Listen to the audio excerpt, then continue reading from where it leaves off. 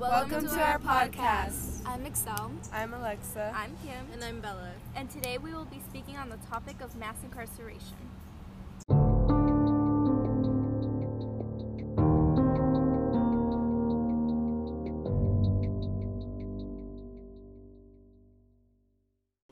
First, we would like to explain what exactly mass incarceration is. Mass incarceration is the unique way the U.S. has locked up a vast population in federal and state prisons, as well as local jails based off of race. Due to this, many issues have occurred, such as discrimination towards certain races and overpopulation in prisons. The U.S. has nearly 25% of the world's prison population, which is 2.3 million people in jail and prison today. Statistics show that African Americans and Hispanics are most likely to go to prison than white men and women. Looking at our overage state rates of incarceration, we see that overall blacks are incarcerated at a rate of 1,408 per 100,000, while whites are incarcerated at a rate of 275 per 100,000. The future, the prison business is likely to be booming again, as the markets are already indicating, and Black and Latino teens and young adults will fuel that rebound. Prison reform advocates who've been working for decades to chase out these troublesome properties and decrease the nation's ignominious incarceration rates should understandably be panicking.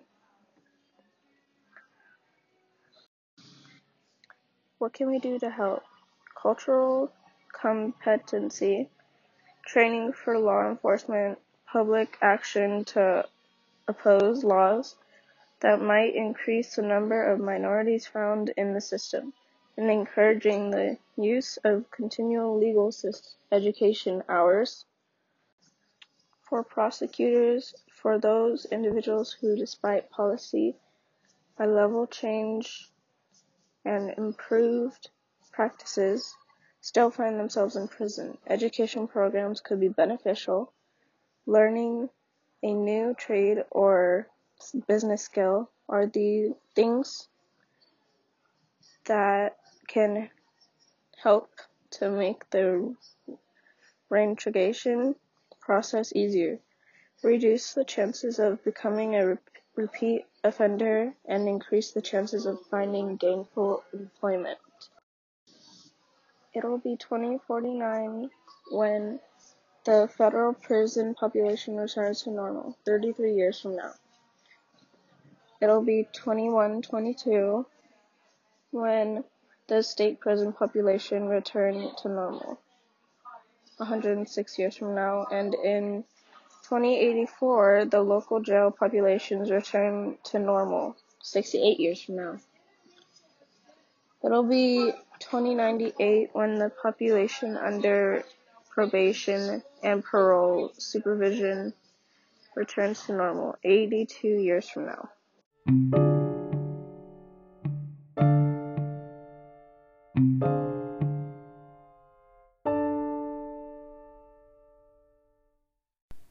Next, we are going to be interviewing a very special guest, and she will be telling us about her experiences with mass incarceration.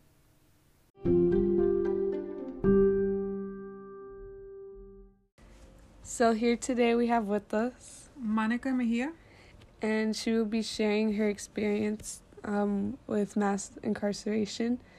And we had prepared a few questions for her. So our first question is, how can you relate to the topic of mass incarceration? I relate to this topic because the father of my children was wrongfully charged with a long sentence for a minor crime he committed. What was his sentence and what was he charged for? His sentence was 10 years, and he was charged for shooting up in the air. Just to be sure nobody was hurt in this act, correct? That is correct. So another question we have is, how has this affected you and your family? Well, what can I say? I mean, it affected me in so many ways. To begin with, my kids grew up without knowing their father. Emotionally, it was really hard. Financially, it was very hard as well. And like I mentioned, the worst part of all was my kids never got the time to spend time with him. And he's been recently released. And, right now, my children feel like he's a stranger to them. So they're starting to develop a relationship, but it's been really hard. Did you and your family ever have the chance to go visit him? Yeah, out of the 10 years, we were able to go and see him twice. First time was in California City. We drove about 4 to 5 hours to get there. That was extremely sad because we saw him through a screen and through a phone. We couldn't even see him through a glass door. It was literally a screen. The second time we went all the way down to is it Blythe, California? Yeah, and that it was a surprise. He wasn't aware that we were gonna go see him, and that time the kids got to hug him and spend a little time, but it was still awkward. How would you rate the visits on a scale of 1 to 10, 10 being the best? I would probably put it at 2. In those 2 different occasions, I wasn't aware of all the different things that you can take, or Alexa had to, one occasion, the first occasion she had to change probably 2-3 times. Luckily, they do have a closet there where you could go and choose clothes. The second time, I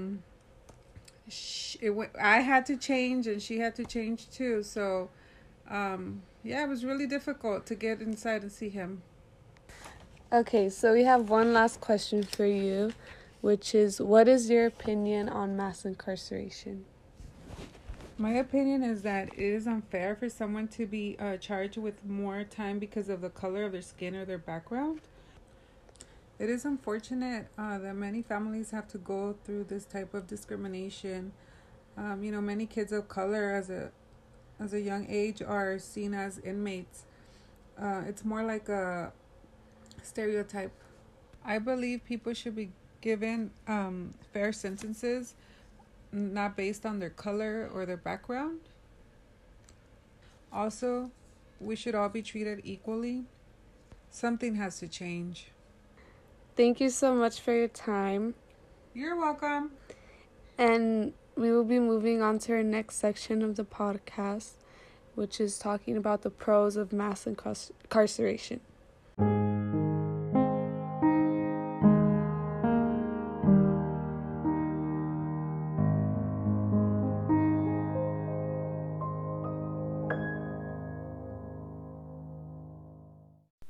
We will be moving on and talking about the pros of mass incarceration in a political, social, economical, and psychological manner.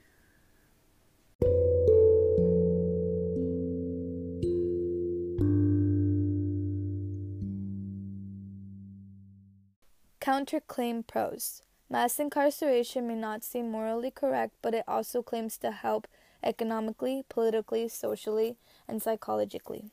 Ways that it helps economically are by helping maintain culture of economic dependency, which is good for owners and capitalists, reduces competition for entry-level, access jobs, reduces competition for college resources, reduces competition for professional jobs, makes military and or low-wage jobs appear desirable, induces acceptance of low-wage jobs for fear of failing lower. It validates the existing invalidates underground economy, keeps underground economy in check by putting underground entrepreneurs in their place, revitalizes the economies of communities destroyed by corporate farming, bolsters consumer confidence, makes the world safe for capital investment, preserves culture of haves, ensures rich and poor structures of society. Ways it helps politically are provides politicans with the perfect political argument, a primal reason to be, helps disenfranchised poor and working class, removes disgruntled people from citizenship, prevents people from organizing social/political movements, from fomenting consequential resistance to status quo, preserves culture of haves, guarantees political control for the powerful. Ways that mass incarceration helps socially are that it keeps poor people on good behavior, which is productive and not threatening. It reinforces class and race division, provides dramatic justification for maintaining those two. It provides dramatic diversion from corporate and crime. It reinforces liberal ideology of individualism. And lastly, it preserves culture of haves, teaches social norms. Ways that mass incarceration helps psychologically is that it provides material structure for sacrificial scapegoating, which allows free people to feel good. It allows privileged people to feel deserving of their privileges, virtues, justify social injustice, and ease the conscience. It provides an ambiguous morality tied to the preservation of dominant values, such as private property. And lastly, it preserves cultures of have, making people feel good about who they are because they are not in prison.